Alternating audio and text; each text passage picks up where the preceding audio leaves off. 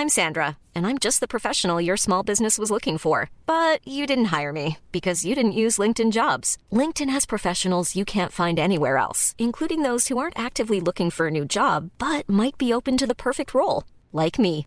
In a given month, over 70% of LinkedIn users don't visit other leading job sites. So if you're not looking on LinkedIn, you'll miss out on great candidates like Sandra. Start hiring professionals like a professional. Post your free job on linkedin.com/people today.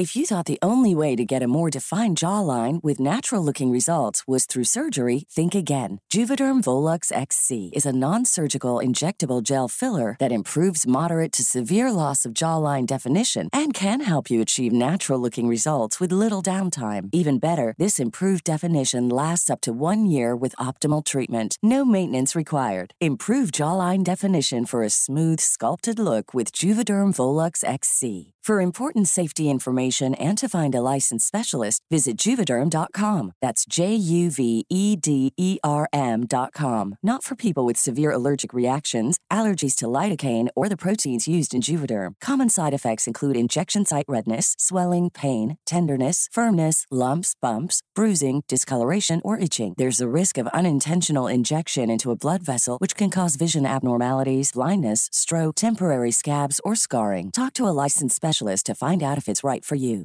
I'm Sandra, and I'm just the professional your small business was looking for. But you didn't hire me because you didn't use LinkedIn Jobs. LinkedIn has professionals you can't find anywhere else, including those who aren't actively looking for a new job, but might be open to the perfect role, like me. In a given month, over 70% of LinkedIn users don't visit other leading job sites. So if you're not looking on LinkedIn, you'll miss out on great candidates like Sandra. Start hiring professionals like a professional. Post your free job on linkedin.com/people today. It was a bright morning as I walked through the forest, enjoying the fresh air and the beauty of nature. I had just started working as an assistant to Park Ranger Susan, who was a seasoned veteran with years of experience in the field.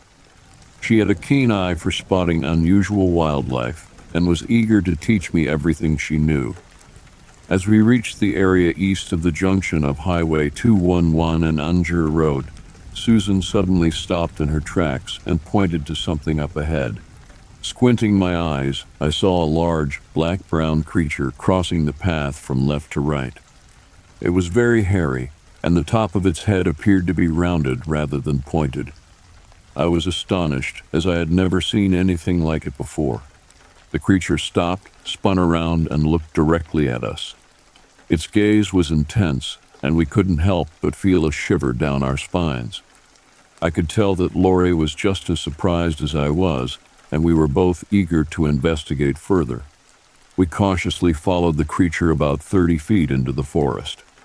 However, the dense foliage and our growing unease made us increasingly anxious, and we decided to return to the safety of our vehicle. As we made our way back, Susan shared stories of previous hoax cases involving a so-called dogman that would run away, jump into a car, and take off laughing. However, there was no side road at this site, which made our encounter all the more puzzling. Back at the car, Susan and I discussed the strange creature we had seen. Neither of us could identify it, and we were left with more questions than answers. Was it a new, unknown species, or perhaps a misidentified known animal? Or maybe it was something even more mysterious, a creature that defied explanation. Our encounter with the unknown creature sparked a newfound curiosity and sense of wonder within me. Working alongside Park Ranger Susan, I knew that I would have many more opportunities to explore the mysteries of the forest and the incredible creatures that call it home.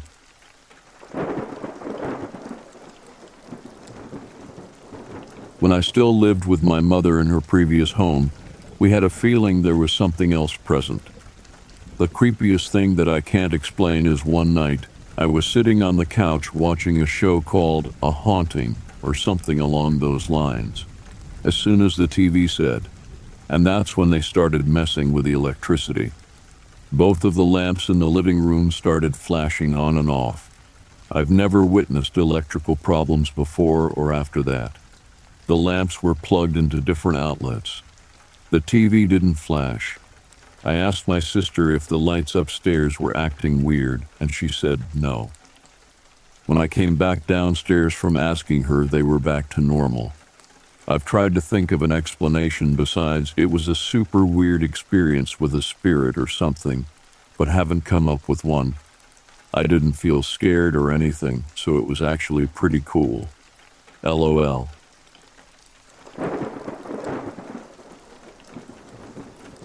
I went to high school in the early 2000s, specifically 2007. I was in band, choir, and theater, so I was not popular by any means. I had a fair amount of friends, and high school was fun for the most part. I live in a small coastal town of Mississippi, so it's important to know that everyone pretty much knows everyone else. Enough of that, though. Let's get to the actual story. Living in South Miss, everyone pretty much knows everyone. I wasn't popular in high school, but I had a fair amount of friends. I had this weird way of attracting the oddest of people at school. I'm not talking about those that were goth or emo, but those that were genuinely weird. You know what I'm talking about, those people that were on the creepy side. I didn't think much of it because in my young high school mind, they were just misunderstood. This one guy that I met at school, let's call him Chip, was more of a creep than I thought. He would follow me around the school talking to me about random things. He was into the card game Magic and would try to explain it to me in great detail to my disliking. I would politely tell him that I was not interested and walk into my class. He made it a point to wait for me after each class and walk with me everywhere. He was a loner, and I was starting to figure out why. I figured that he talked to me because I didn't tell him to screw off. My friends would give me grief about him and say that he was stalking me. I would laugh it off and say he was just a weird guy that didn't know better. To give a little backstory to this, I was pretty awkward looking in my freshman and part of my sophomore years of high school. I'm tall, 5'9" to be exact, and during that time I was having growth spurts. I was super skinny and had boobs way too big for my tiny frame. I had not grown into myself just yet. Okay, back to the story. He would tell me every day that I was the most beautiful person he had ever seen and wanted to be with me. I wasn't allowed to date at the time, so I would tell him that my parents weren't allowing me to date just yet. He told me that he would wait for me and that we would be together one day. I just brushed it off like I always did, not thinking anything of it. Fast forward to my junior year of high school. I had finally filled out. I'm still slender, but I was finally getting some curves and my breasts looked much more proportional. I was driving home from school with my little sister in the truck with me. I had a red 1997 Ford Ranger XLT. I was turning off the road that my school was on, and there was an old Chevy that was following me. I didn't think much of it at the time because several of my classmates lived close to me. There were a couple of main roads in my hometown. Highway 90, which is the beach highway, and Railroad. They run parallel to each other. We were driving down Railroad to our street, and the old Chevy truck was getting closer to us. It freaked my sister out, but I assured her that it wasn't anything to worry about. We pulled onto our street and then to our driveway, and the truck passed us. My sister and I shook it off and walked inside. A few days later, we were pulling into our driveway after school and Chip was sitting on our front doorstep. He smiled at us and waved to me. My mom works in the morning as a weekday preschool teacher, so she was already home. I nodded at him and rushed my sister inside through the side door. My sister was in the 7th grade at the time. My mom just looked at me with this stern look and asked me why he was sitting on our front doorstep. I told her about him following me around at school and talking to me because he doesn't have any friends. She told me that he is not allowed to come back to the house and that I needed to ask him to leave. I told her that I would, and I walked outside. I told him that he would need to leave and that my mom said that he wasn't allowed to come back to my house. He smiled and said okay and walked away. I got a really creepy feeling about him from then on out. As usual, he would follow me around school every day. My senior year came and I got a job at the same preschool my mom works at. I was at work one day when I looked out my classroom window and I noticed the old Chevy truck parked in the parking lot by my truck. I got that same sick feeling that I got that day I told Chip to leave. I shook it off because I had a classroom full of kids. A few days later, there was a knock on my classroom door. Now, the way that the preschool was set up was in trailers with a large outside deck connecting each classroom. This was right after Hurricane Katrina and the old building was destroyed in the hurricane. My mom and the director were standing outside looking upset. I asked them what was wrong and my mom said that Chip was here looking for me. They found someone to cover for me and I stepped outside on the deck where he was standing. He approached me like he was going to give me a hug. I backed up and put my hands out in front of me. He stopped and looked hurt. "I've been waiting for you," he said. I asked him for what. He told me that I am more than old enough to start dating, and he felt that it was time that we start dating. I told him that he was crazy and that I would not date him. I gave this super long, pissed off monologue that I won't bore you with. Basically, I told him in so many words to screw off and don't come near me again. He pleaded with me and then got angry when I didn't apologize to him. I stood my ground and he finally left. That was a huge mistake. I broke down and cried. I was crying so hard that I didn't realize that I had literally hit the deck. My mom took me into the office building and called the police. I relayed the conversation to them when they arrived, and they took me to the station to give a formal statement and to have a restraining order put against him. I thought that would be the end of it. I was wrong. A few years later, I have since graduated from high school and junior college. I was starting my first year at a 4-year university. I was also working for an HVAC company as the office manager. Our office was in a modular home. My office was to the left of the door, and there was a window in front of me letting me see who would walk into the door. The restraining order had been lifted because it was only for a couple of years. I was hoping that he had gotten the message and would leave me alone. I was in the office and I heard the door open. I was working on something in QuickBooks and politely said, "I'll be with you in a moment." I finished what I was doing and looked up. I felt the blood drain from my face. It was Chip. I stared at him in horror. My boss had a shotgun in my office in case someone tried to break in and harm me when I was alone. I happened to be alone at the time. I also had my boss's Belgian Malinois Sam with me as well. Sam would greet me every morning and would stay by my side all day. He was 2 at the time. He sat up and growled at Chip and got closer to me. I asked him what he wanted. He stood in the small foyer and smiled. "I'm still waiting for you." He turned around and walked out. Sam barked at him and whined when the door slammed shut. I called my boss and told him what happened. He rushed back to the office and made sure I was okay. I told him that I was and was thankful that Sam was with me. At the time, I was living with my boyfriend, now husband, and told him what happened. My boss told me that I could have Sam as my dog as long as I brought him to work with me every day. I thanked him because Sam had become really attached to me. I brought Sam home with me and still have him to this day. My boss's other dog had puppies. She was a pit bull and my boss gave me one of her puppies. We named him Breezy and he and Sam are best friends. I left the company after I was offered a job in the town I live in now. My boss told me that Sam was mine to keep and I was grateful for that. Fast forward a year.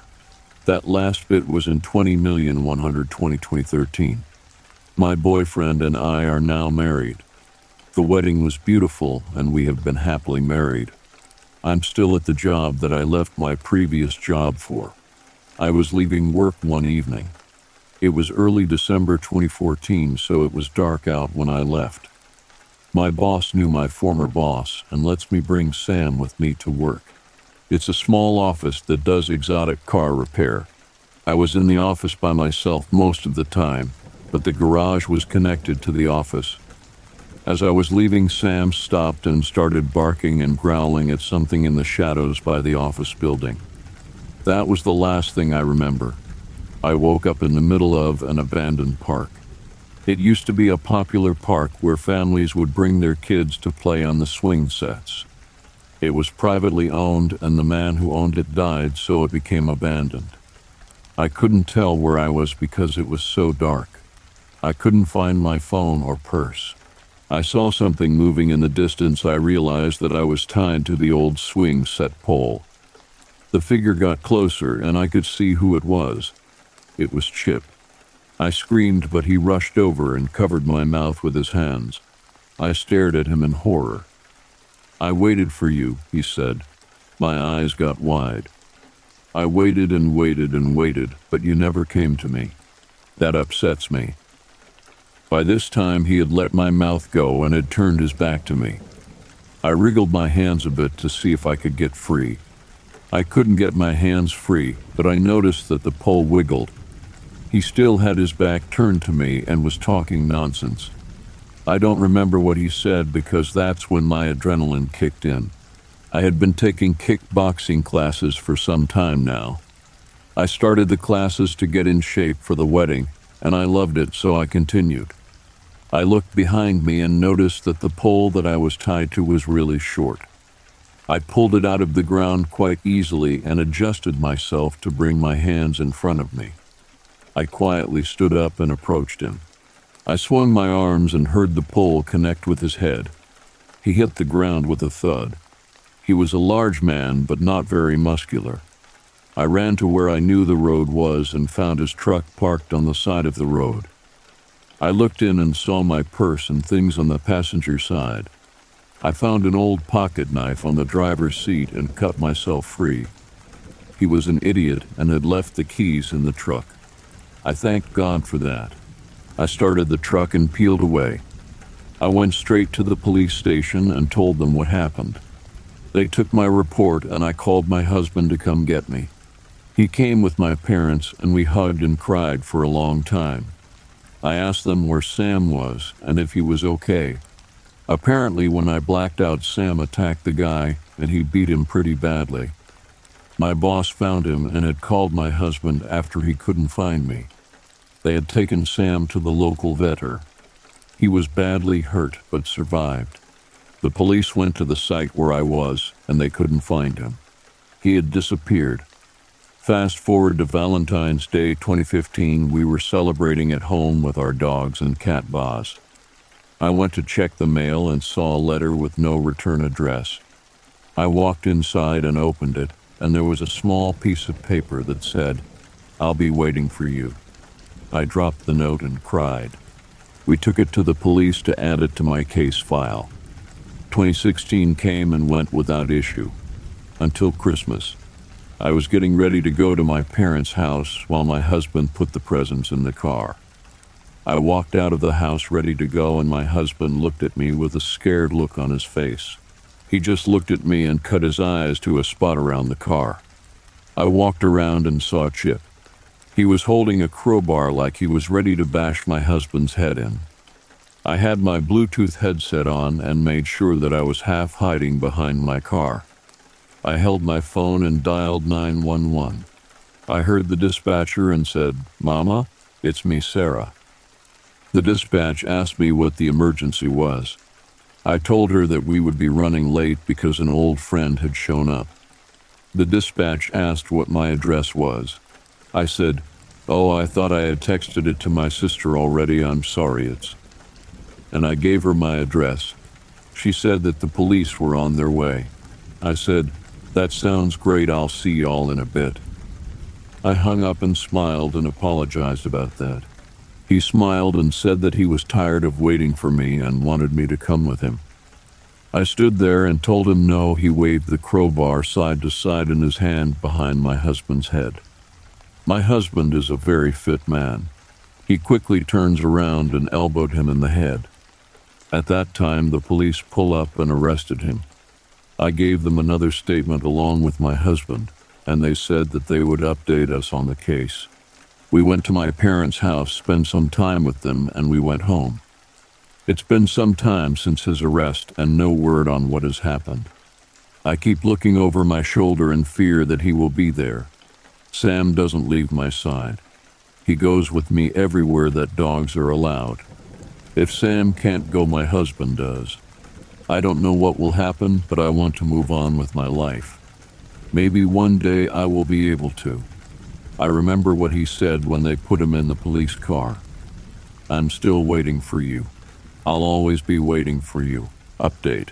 I just got off the phone with my lawyer, and he has not bonded out yet. The court date is set for February 7th.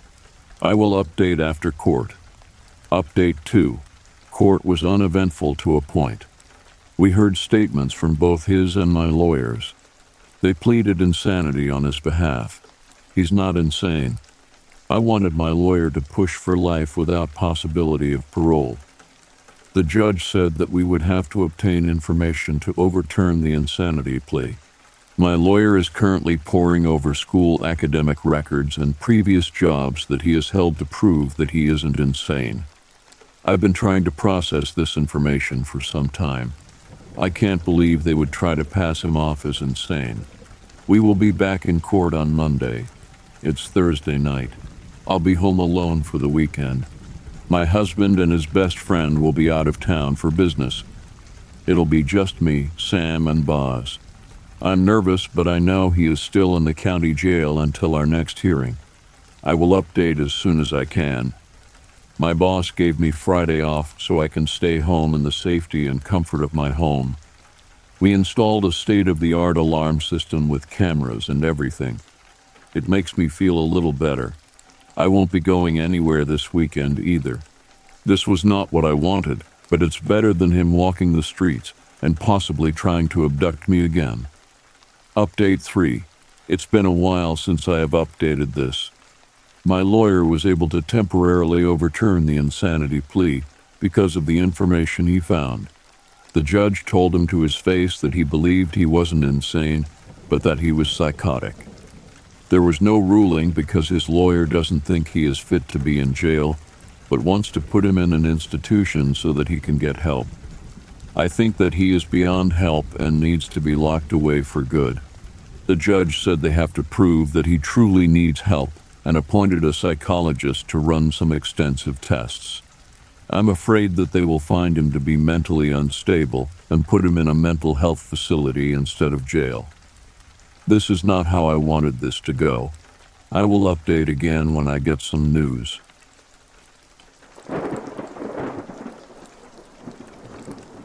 I was jarred back to memories of when I was growing up in New York. I must have been 12 to 14 years of age, having several recurring instances that I took for vivid dreams. The dreams include several periods of paralysis that would always end with my choking for air and on most occasions vomiting. In these states, I would be asleep in my bed facing up. I would open my eyes and find that I was drawn to one particular section of my ceiling, and I couldn't take my eyes off the area. I would feel the room expand. I may have a better word for this later, but expansion was definitely one of the senses I was having. I would then begin to rise straight up parallel to the ceiling and go through what would be an ever-expanding blackness. I can remember seeing myself even though I was still face up. It was like having a vision of myself instead of actual sight. I would then proceed to feel cold, very cold, and eventually there would be stars. After seeing the stars, everything would eventually go black, and the next vision I would have would be of myself on top of a large orb. It was as if I was one with it or molded with it, because it seemed that my body was flush with its surface. I want to say it was silver, but it may be that my mind just saw it as a huge BB. I am in a massive chamber that went on and on forever. No light, no things to gauge distance. At this point, the same things would always happen. I would start to move away from myself. My vision of this always had me seeing myself from over my left shoulder. As I moved further away from the place of the B&B's dock, I would begin to fade, disappear, and the choking would begin. At first it was just hard to breathe. Then I would be very aware of what was happening to my body that was left behind in my bed, and that is when the puking would begin.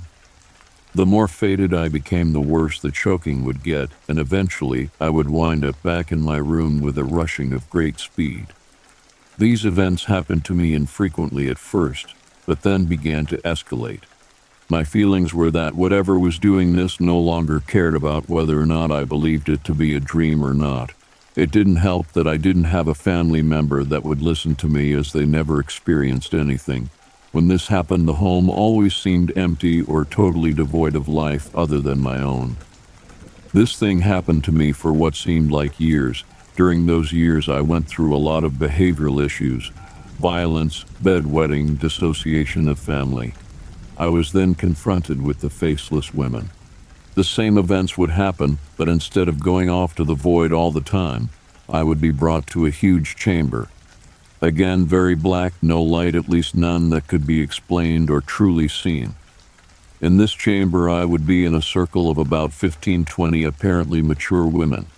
They were spread out about arm's length apart, and I would float in the middle of the circle and be asked to choose my mother. I would look around at all of them, and they were all very similar. As I would try to see them better, I would either move closer to the one I thought was my mother or just concentrate on the face. When I looked at their faces, they were always missing, gone or blurred like an old black and white TV screen. It was impossible to choose, and when I did, I would always begin gasping and choking and would be told to pick again. This would go on and on without ever having an answer or an end. I'm not quite sure at what stage of my life this finally ended, but as I get older, it gets easier for me to remember these details.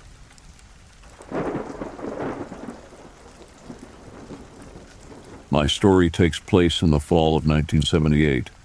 I was 12 years old, and myself and 3 other kids were walking along a trail along a bean field near our old childhood woods. The woods surround this bean field, and we had our heads down looking on the trail, looking for used shotgun shells and such. We used to collect them as kids, so we weren't paying attention to what our surroundings were. All of a sudden, one of the kids went running by me, screaming and yelling, taking off in the opposite direction. I had my back turned to whatever he was running from. I turned around, and the other 2 kids went running by me, yelling, "Run, run, run." And I looked up, and about 25 to 30 feet away from me was this headless figure standing there. I froze. For 5 seconds, I was staring at this thing. And I got a good look at it, and the first thing I noticed was that it was wearing one of those shoulder bullet belts, like from the movie The Good, the Bad, and the Ugly. Nori says, "You mean like the banditos used to wear?" Yeah, right. And I didn't see a weapon or anything, and obviously it had no head, and it looked like it was wearing some type of uniform. It was an old Civil War type uniform. It had black boots up to its knees. I stood there for a second before I took off. I was just in shock, and this figure slowly raised its arm, and it pointed its finger at me. And I got a good look at its hand, and it was pale white like it was dipped in flour. I can remember it like it was yesterday, and I took off running finally and ran into the woods where this other kid was hiding, and we watched as this figure walked alongside the bean field where we were standing, and it went off across the trail into the other side of the woods, and it disappeared.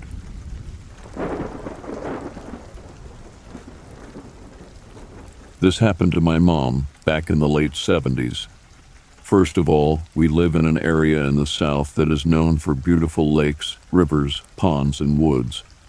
Due to the beautiful bodies of water and wooded areas, we have state parks, city parks, etc., and many of them near the water. There is a state park in our area, which was established in the 60s. This park is located on a river, and it is down a long dirt road through the woods. There are no houses nearby. The park is a huge grassy area facing the river with rustic-looking picnic tables, big oak trees, and a rustic building with bathrooms. When my mom was young, The State Park Service had some type program where teenagers could work for the summer. She was happy to get in the program and make some money. Jobs were not plentiful in our area. Her job for the summer was to be the lifeguard at this particular state park. She loved the river, so she was happy. On weekends, the park was full.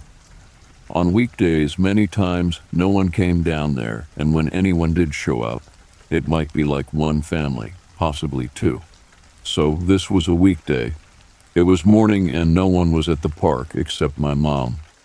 The lifeguard chair was not like most. It was handmade rough wood to keep up with the rustic design of the park, and it was not up very high. This is relevant since no one had shown up at the park. My mom settled in her rustic, uncomfortable lifeguard chair with a good book. Some guy seemed to show up out of nowhere. She looked up from her book, and he was just kind of there. He was wearing dirty jeans and no shirt and looked generally unkempt, but in our area, that look was not necessarily unusual. She asked could she help him, and he asked her if he could skinny dip in the river. She thought he was just joking around, and of course, she told him no. She was feeling a little creeped out because no one was there except her and him. But the rangers usually rode down every couple of hours and circled through the park, so she knew they were subject to show up at any time. Anyway, after telling this guy he could not skinny dip, he stripped down to his boxer shorts and dove into the water. My mom was more than a little freaked out at this point. She was, and is a tiny person, at the time 5'2" and 115 pounds. Well, while she is looking around nervously hoping a ranger or anyone will come driving up, the guy gets out of the water. Of course, being wet and wearing only boxers, my mom could see everything he had. He walks up to the lifeguard chair and asks my mom if she wants to go out in the woods and have sex with him. She is really scared now, and she said no and asked him to leave. I don't remember exactly how he said it, but he reaches up, remember, the chair is not very high, and puts his hand on her leg and basically lets her know he would and could force her. She looked around, and as luck would have it, she saw one of the rangers driving up. She jumped out of the lifeguard chair and ran toward the road and toward the ranger. The guy disappeared. The rangers looked for him and never could find him. For the rest of the summer, the rangers patrolled a lot more, and my mother never saw the creepy guy again. She said it was one of the scariest moments she ever had.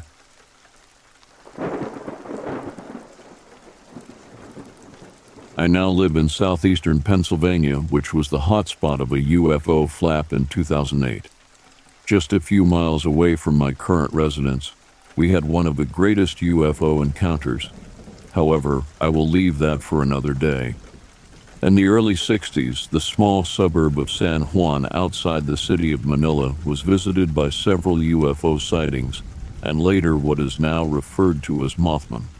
I was born and raised in that little suburban town about 3 miles from where these series of sightings took place. When I was about a year and a half old, my parents moved to a townhouse apartment in the small hamlet of Little Baguio near San Juan. It's a picturesque Spanish-type suburb with stucco houses with red tile roofs inhabited by the well-to-do, with tended gardens. In between these homes, ranch-style and townhouse-type apartments were randomly scattered. It was in one of these apartments where the haunting of my father started. As my mother and uncle faithfully recounted, my father would retire to his study as a writer of books and poems to sit at his typewriter in the fading twilight after dinner. Outside his den, a creek could be seen running the length of the house through a huge jalousied window.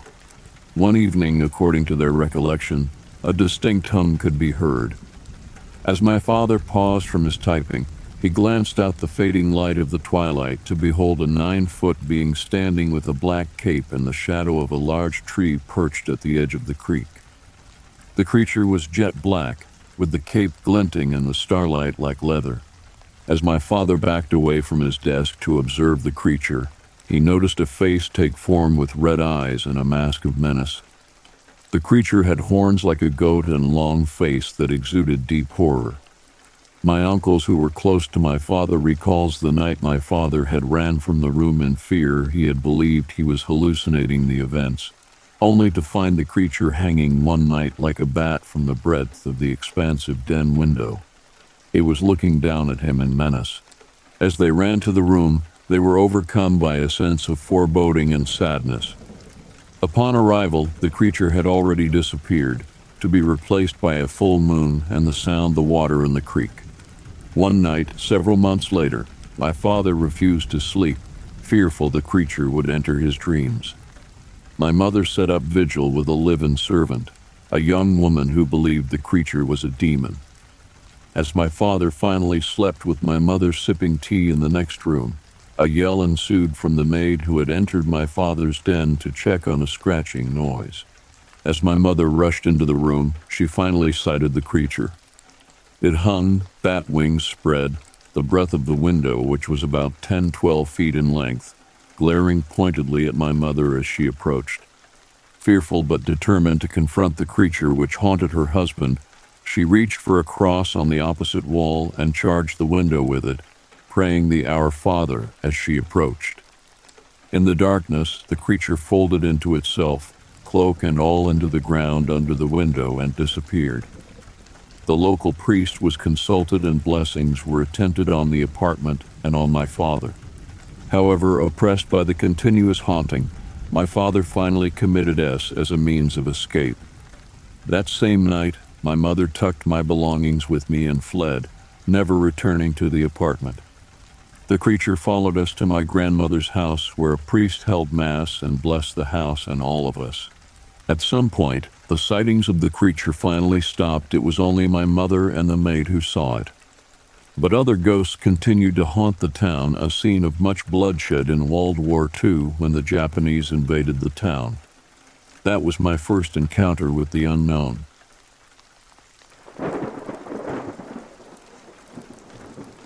When I was growing up, we lived near a town called Welty in Oklahoma. It's really not much of a town, just a tiny store, some churches, and a lot of farms. We lived off the main road, close to an area called Macabre, which is also nothing but farms and a cemetery, and not even considered a town. Very middle of nowhere. My family told a lot of creepy stories about this place, especially having to do with orbs and weird deer. I do have memories of seeing orbs floating over the trees and have no idea what those were, but I never personally saw anything else. My dad has always been a skeptic and never chimed in on these stories. He has Alzheimer's and has a great memory of the past, but horrible short term. The other day he was telling me how much he loved living out there and wished he could still live there, and I brought up the orbs and the creepy stories my family always shared. He agreed that they were always creeped out there, but then he told me he actually saw something really odd once. He told me one night he was sitting on the porch by himself, and a man ran through our yard wearing what looked like a deer head. Not just the antlers, but like he had a deer's head. He just ran through and continued on down the pitch-black road. My dad didn't know what to think of it. He just told me he thought people out there had too much time on their hands. My mom and brother also saw what they said was a deer walking upright all the way down the road. I know deer do this, but they said it just kept walking like that in the middle of the road. My aunt also said they passed a man who was wearing a deer's head on the road one night. There aren't street lights in this area, so he was just out there in the dark road alone, just standing there.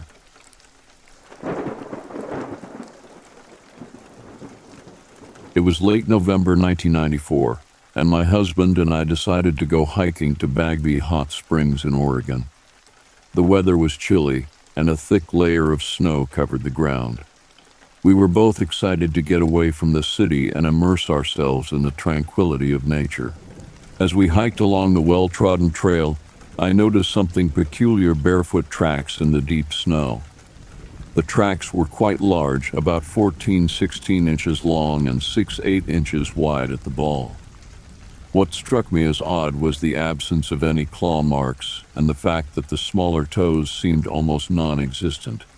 The stride was long, and the tracks followed a generally straight line up the trail, although they occasionally crossed back over, as if the creature had doubled back. I decided not to mention the tracks to my husband, who was a skeptic when it came to anything out of the ordinary. Surprisingly, he didn't bring them up either. We continued our hike, but my curiosity about the tracks only grew stronger. As we neared the hot springs, we encountered a park ranger named Jake. I couldn't help but ask him if he had seen or heard anything unusual in the area. He was a tall, sturdy man with a weathered face that suggested he had spent years working in the wilderness. Jake looked at me thoughtfully for a moment before replying, "You know, I've heard some stories from other hikers about strange tracks in the snow. I've seen them myself a few times. Some folks think it's a prank, while others believe it might be something more mysterious like a Bigfoot." My husband chuckled at the mention of Bigfoot, but Jake didn't seem to find it amusing. "Look, I can't say for sure what's making those tracks, but I'd advise you both to be careful out here," he warned. "The wilderness can be unpredictable, and it's best to stay alert." We thanked Jake for his advice and continued on our way to the hot springs. The rest of our hike was uneventful, but the memory of those tracks lingered in my mind.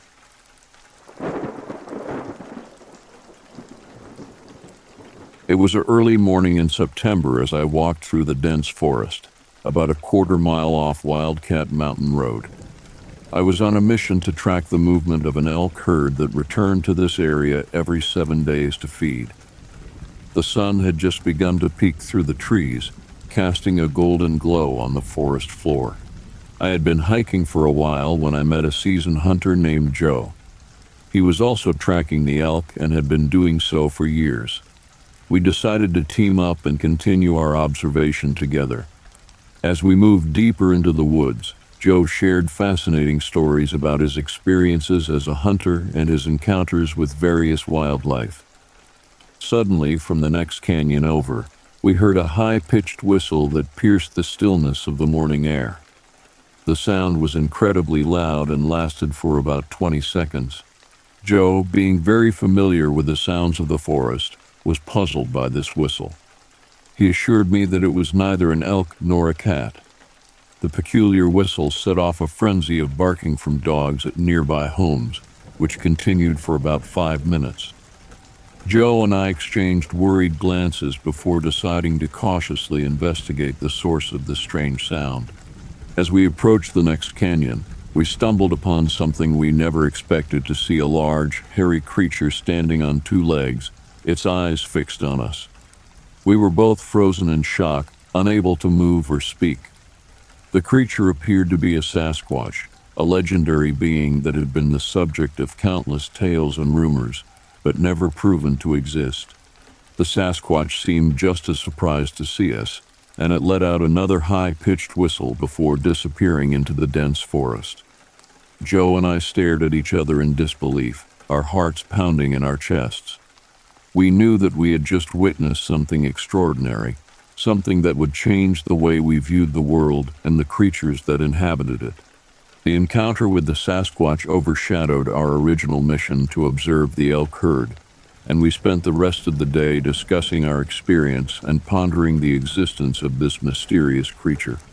As we parted ways, Joe and I agreed to keep our encounter a secret, knowing that most people would dismiss our story as a fabrication or an exaggeration. But deep in our hearts, we knew the truth. We had come face to face with a legend, a creature that had eluded mankind for centuries. And although our encounter was brief, it would remain etched in our memories for the rest of our lives.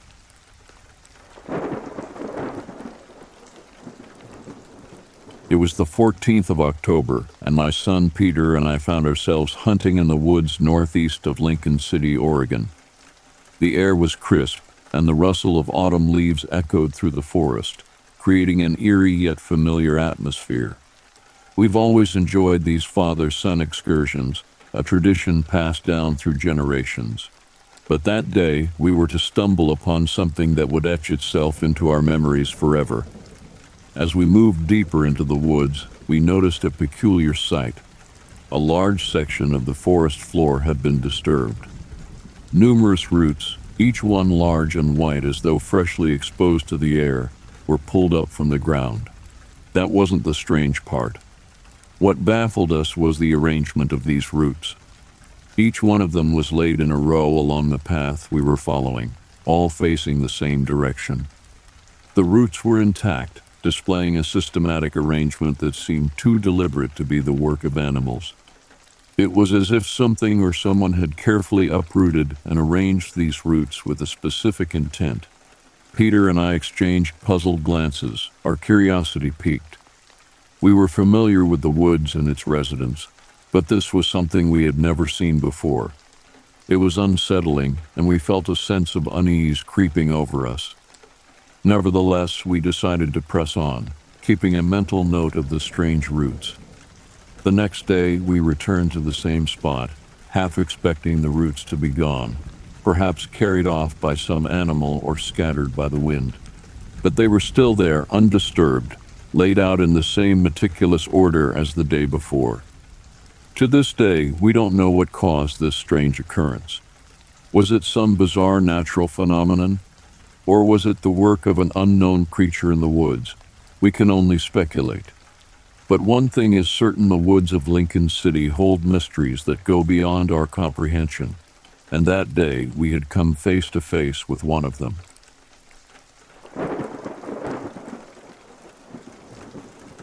This just happened last night. My boyfriend, our husky, and I embarked upon our long holiday road trip to see our families earlier today. 14 hours of this trip takes place on a major U.S. interstate highway. We were looking for places to make our last gas stop and found a place just off the highway.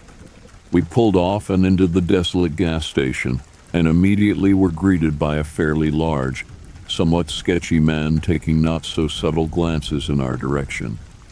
We both were joking that maybe we chose the wrong gas station, and boy did we. My boyfriend suggested that while he pumped the gas and run to the restroom, I take our dog and let him stretch his legs. Being a city girl, I know to always carry my mace and phone, especially at night. We diverged as I started to make my way towards the ill-lit side of the gas station and my boyfriend to the restroom. I made it not 30 feet from my car and was approached by a small Chihuahua with a collar who happily greeted our husky. I looked around for an owner while the two dogs got to know one another and continued to walk to a patch of grass with our new follower in tow. My first instinct was to help the dog and find his owner, but in the back of my mind something felt very off, and to be honest, it felt off since the moment we pulled in. I immediately called my boyfriend and told him I had found a dog and said, "Hey, I found a dog, but something is weird." He immediately abandoned his bathroom break and came out to meet me. While I'm standing with our dog and this dog who came seemingly out of nowhere, I felt eyes on me from the employees working outside. My boyfriend expressed concern about the dog being loose so close to a major highway and further looked around for its possible owner. He approached one of the employees who was changing out trash liners right next to our car for some time now. He asked the employee if he had any idea whose dog this was. In perfect English, he replied, "I don't speak English," and anxiously turned around to only continue to go through the motions of changing out a trash liner he had been standing at this whole time. He then continued to watch us chase around this dog until the dog led us behind the Conscience Store gas station. With my boyfriend 5 feet behind me, I followed the dog to the back of the store. Behind the store, 10 or so big rig trucks sat largely in darkness, resting for the night. Cardboard boxes and broken wood pallets covered the dirt. A large man in a gas station uniform greeted me, staring through a glass door. With my boyfriend out of view, I bent down to check the dog's tag as the man continued to stare.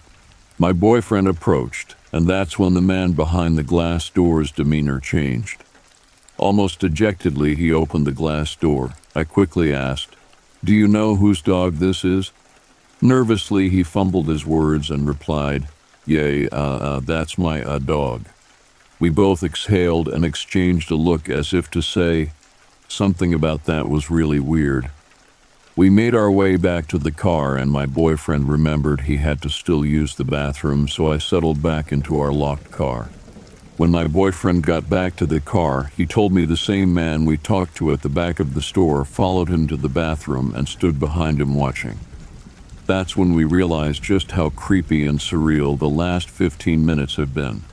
As we drove away, we discussed the strange and creepy series of events. How the whole thing felt staged or set up. Why did the employee act like he didn't know the dog when it belonged to his coworker? We immediately Googled the small town we had stopped in and discovered it has been a hot spot for human trafficking, and in recent months 60 people were arrested. Was this just a string of eerie coincidences, or was there some more sinister going on here?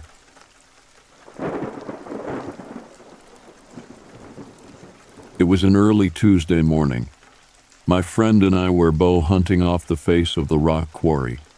We stopped to rest on a bench in the tall timber, where we sat facing up the hill we had come down from earlier in the morning. We couldn't rest because we kept hearing a rustling sound up the hillside that kept our attention. Shortly thereafter, we thought we heard what sounded like girls talking on the 161 road directly above us. It first sounded like laughing that immediately turned into a blood-curdling sound that went to a soft laughter to a very high pitch that got louder and louder. My first thought was it sounded like a mother watching its young being killed. This sound got so loud, and its direction now sounded like from multiple directions around us, like something was joining in on the cry. By this time, approximately 20 seconds has gone by, and the sound has not stopped for 1 second. Not even to take a breath of air. My friend kept asking me, "What is it?" as I was staring up the hillside in amazement. He finally was so scared he grabbed my shirt and looked me in the eye and said, "What is it?" I replied, "I don't know, but it better not come after us." This sound started to wind down like an old World War II hand crank warning alarm, and then dissipated into a soft sound, then to nothing.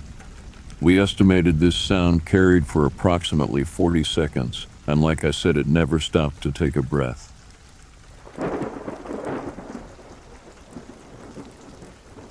The northwestern part of Pennsylvania, particularly the areas surrounding the Allegheny National Forest, has a rich history of reports about UFOs, Bigfoot, and other inexplicable events. It was in this intriguing setting, on July 8, 2017, that my partner and I had an encounter that left us both bewildered. That morning at around 9, I stepped out onto our deck, which overlooks the lush greenery of our country home nestled near the forest.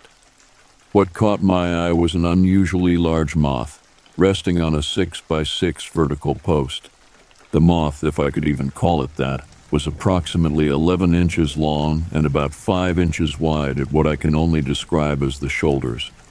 Its shape was peculiar, somewhat reminiscent of an hourglass. Adding to its unusual appearance were 2 appendages at the top of its head, antennas or pointed ears, perhaps each about an inch long. It seemed as though the creature's head was tucked into its body, as if it was resting. Based on its size, I guessed its wingspan would reach an impressive 15 inches when fully spread out. Intrigued, I called my husband to witness this peculiar sight. I was taken aback by the creature's strange beauty. Its wings shimmered with a pale green iridescence, while the middle part appeared to have a creamy, skin-like texture. My husband was equally amazed, expressing that he'd never seen anything like it before. We both agreed that it resembled a giant moth. We spent some time observing the seemingly slumbering creature. Eventually, I gathered the courage to touch it, finding its wings smooth, almost skin-like, but not feathery or fuzzy. The creature remained still, not reacting to my touch. I also noticed a lack of the powdery residue typically left behind after touching a moth's wings. Before we had to leave our home for a bit, I decided to fetch my camera to capture a picture of our unusual visitor. Standing about a foot away, I tried to power up my camera, but to no avail. Despite the camera having never given us trouble before, and even after replacing the batteries, it still refused to turn on. The next day, it worked perfectly fine again. On our way to the car, we spotted another similar creature, perched on the outer wall of our home about 10 feet off the ground. When we returned home later, both creatures had vanished. We've since made a sketch of what we saw. It shows the back of the creature's wings, and the red area behind it represents the 6x6 vertical post it was resting on.